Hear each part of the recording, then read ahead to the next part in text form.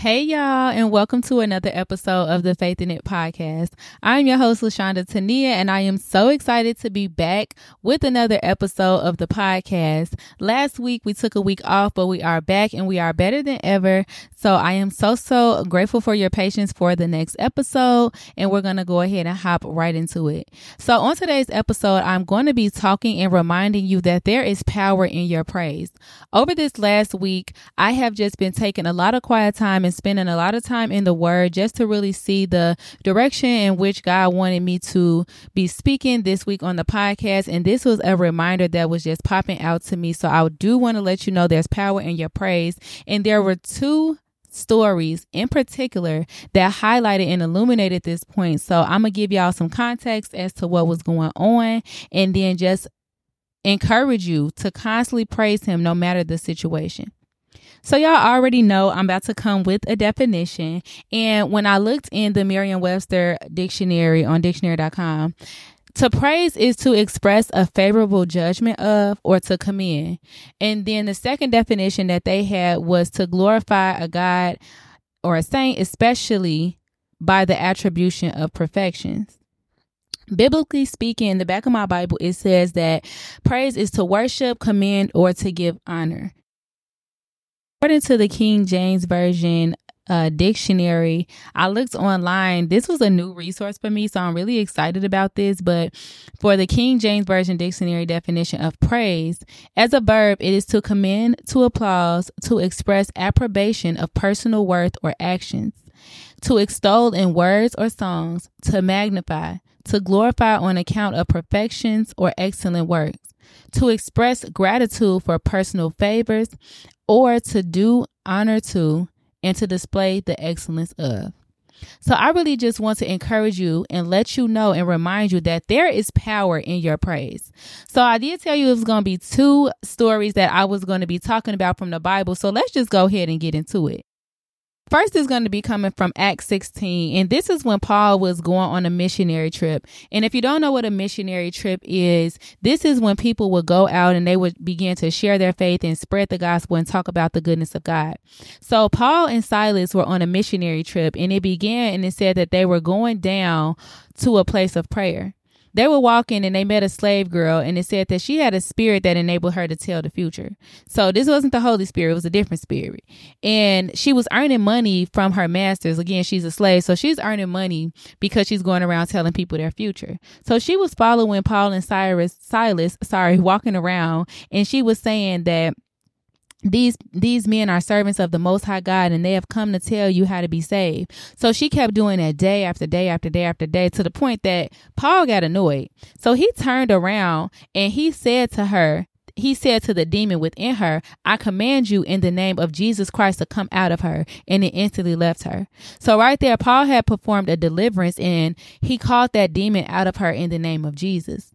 So because he did that, she no longer had that ability to tell the future and tell people what was going on. So she wasn't able to make money. Okay, so to pick it back up. So at this point, Paul has an enemy now because her masters weren't able to make money from her anymore. So they basically went out into the city and they told the people in the city that these men were coming and that they were doing things that they weren't supposed to be doing and stuff that wasn't okay with their culture and things like that. So he basically got all of the officials and they ordered them to be stripped down and beaten with wooden rods. I'm at Acts 16:22.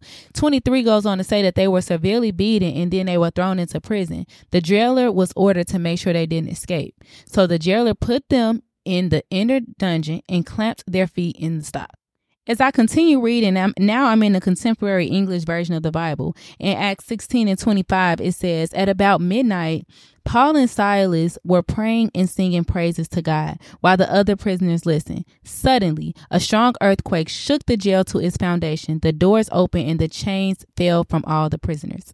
Right there in the NLT version, around midnight, Paul and Silas were praying and singing hymns to God, and the other prisoners were listening. Suddenly, there was a massive earthquake, and the prison was shaken to its foundations. All the doors immediately flew open, and the chains of every prisoner fell off.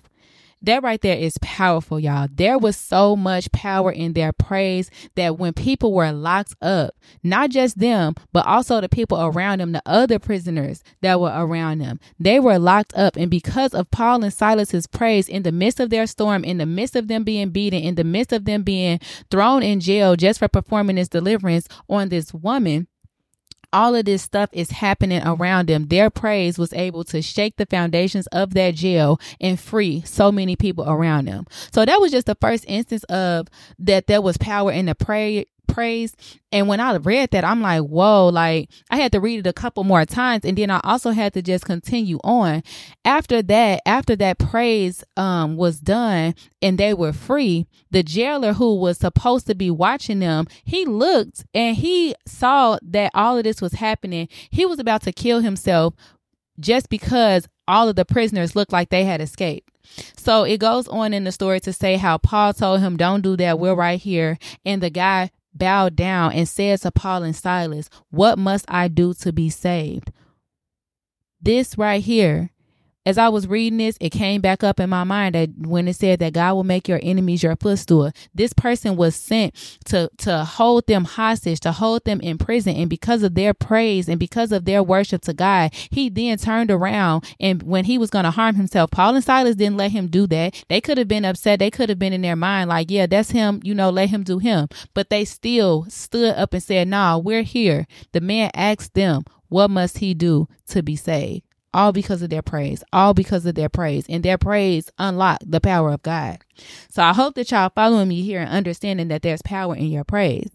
As the story continued, not only did the man ask how he could be saved, but Paul and Silas then let him know, believe in the Lord Jesus and you will be saved along with everyone in your household. So again, this praise unlocked Paul and Silas. It unlocks all the prisoners around them, and it's turning around and it's changing the life of somebody who was once trying to hold them hostage and the people in their household. So that right there is just so powerful. The man, they went on it, the jailer had care for them. He washed them up. Everybody in his house were immediately baptized. That's what it says in Acts 16:33. And then it goes on to say that he and his entire household rejoiced because they all believed in God. So now Paul and Silas's praise has freed those people, and now it has transferred over to this jailer who is with his family, and they're rejoicing and they're praising, and now they believe in God.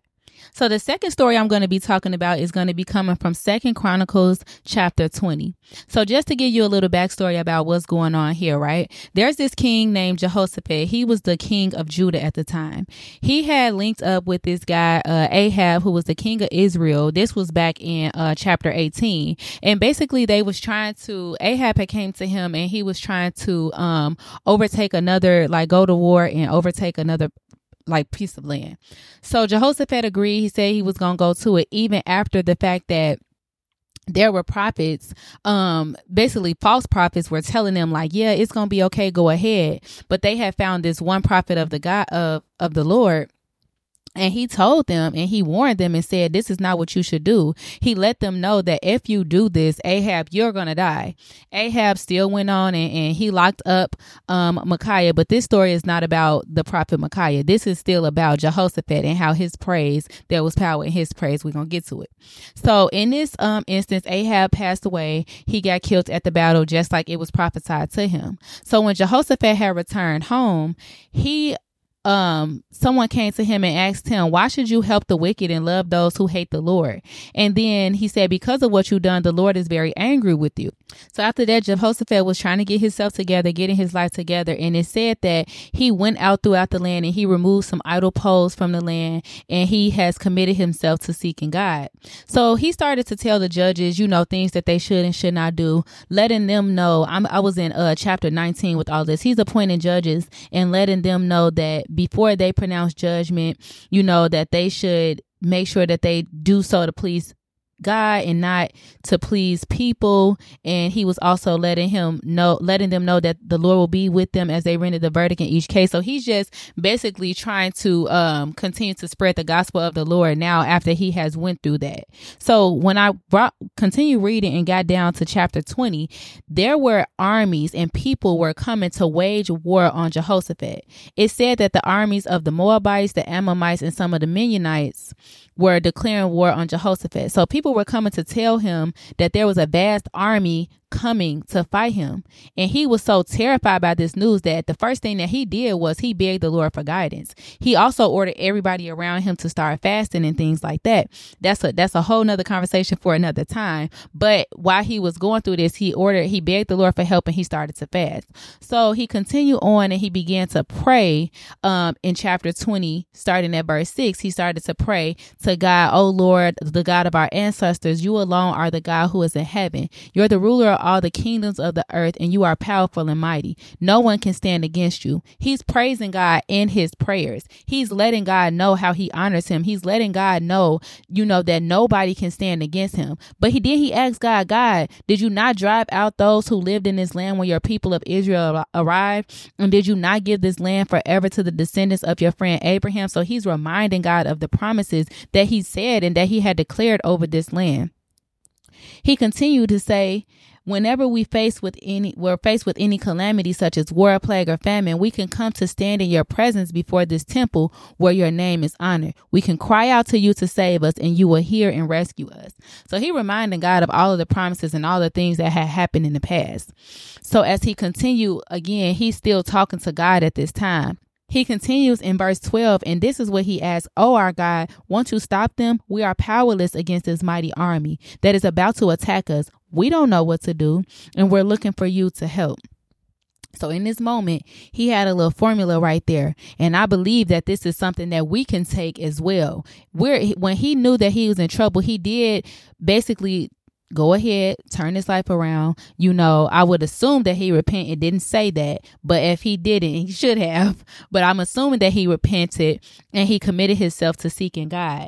He went ahead and he begged the Lord for guidance starting off. He started to ask people to fast, and then he began to pray and remind God of his promises and the things that were going on. So it continues on to say that as all the men of Judah stood before the Lord with their little ones, wives, and children, the Spirit of the Lord came upon one of the men standing there. So this man was talking, and he told them that the Lord told them, "Don't be afraid, don't be discouraged by this mighty army, for the battle is not yours, but God's." Verse 16 says, "Tomorrow, march out against them. You'll find them coming up from the ascent of Ziz at the end of the valley that opens into the wilderness of Jeruel. But you will not need to fight. Take your positions, then stand still and watch the Lord's victory. He is with you, O people of Judah and Jerusalem. Do not be afraid or discouraged. Go out against them tomorrow, for the Lord is with you." So in that moment, it says, verse 18, "Then King Jehoshaphat bowed low with his face to the ground, and all the people of Judah and Jerusalem did the same, worshiping the Lord. Then the Levites from the clans stood to praise the Lord, the God of Israel, with a very loud shout." They started to praise him right then and there. First, they worshiped him by bowing down to him. He's already admitted to him that he needed his help, and then they started to praise. Now, this is the part that got me. Again, I'm in 2 Chronicles 20 and 20. Starting from here, it says, "Early the next morning, the army of Judah went into the wilderness of Tekoa. On the way, Jehoshaphat stopped and said, 'Listen to me, all you people of Judah and Jerusalem. Believe in the Lord your God, and you will be able to stand firm. Believe in his prophets, and you will succeed.' After consulting the people, the king, Jehoshaphat, he appointed singers to walk ahead of the army, singing to the Lord and praising him for his holy splendor. And it says, this is what they sang. 'Give thanks to the Lord. His faithful love endures forever.' They began to sing and praise and sing and praise." Can you imagine that? First of all, God told them to go out and gave them instructions to be still, because it is not their battle. It was the Lord's. So that's a reminder for you. Be still and remember that the battle is not yours, it's the Lord. I remember hearing that song growing up, and we can say things that are so just lighthearted and common. But when you really get into it biblically, this stuff is serious. We don't have to fight. The Lord will fight for us. All we have to do is be still and believe and praise right there in the word. This is what they did.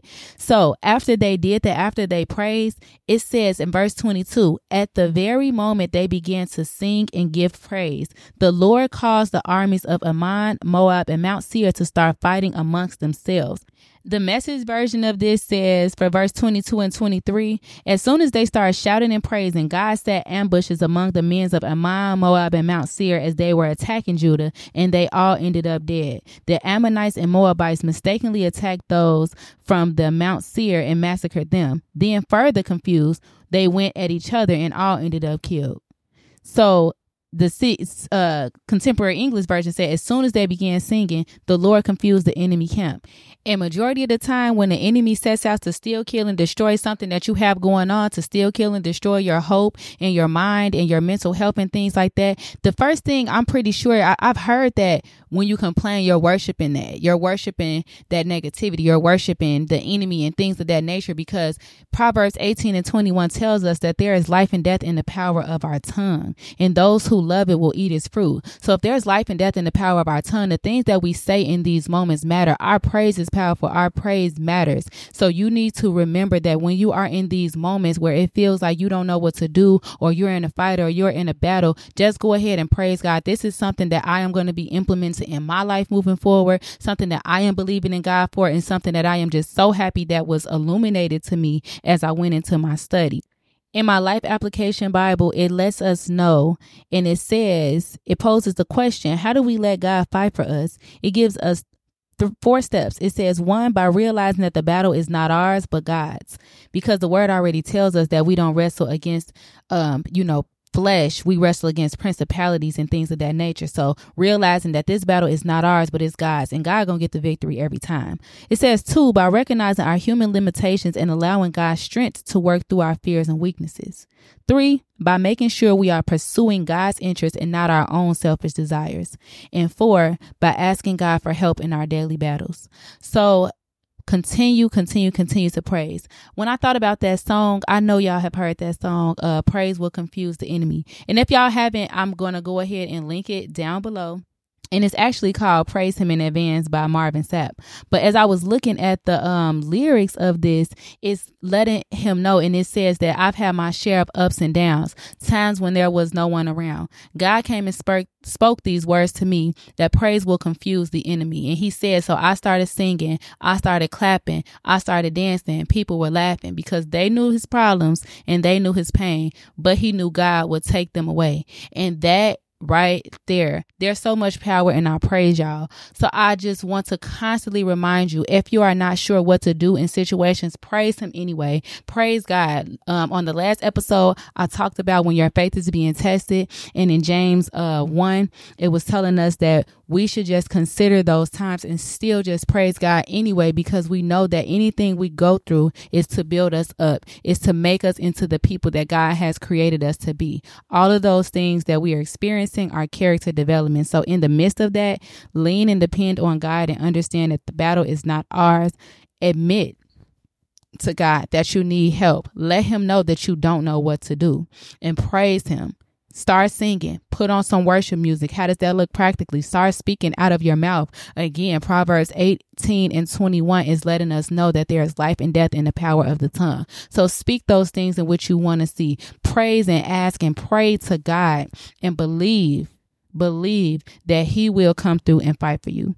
I really, really hope that this episode encouraged you, let you know that there is power in your praise. If this blessed you, y'all already know, tag us on Instagram at She's Faith in It, leave a review. But even if you're not able to do either of those things, I'm just so thankful that you listened to this episode, and I pray that this does not fall on deaf ears. I love y'all so much, and I hope that y'all have a great week, or whenever you are listening to this podcast, remember there's power in your praise. I'll talk to y'all soon.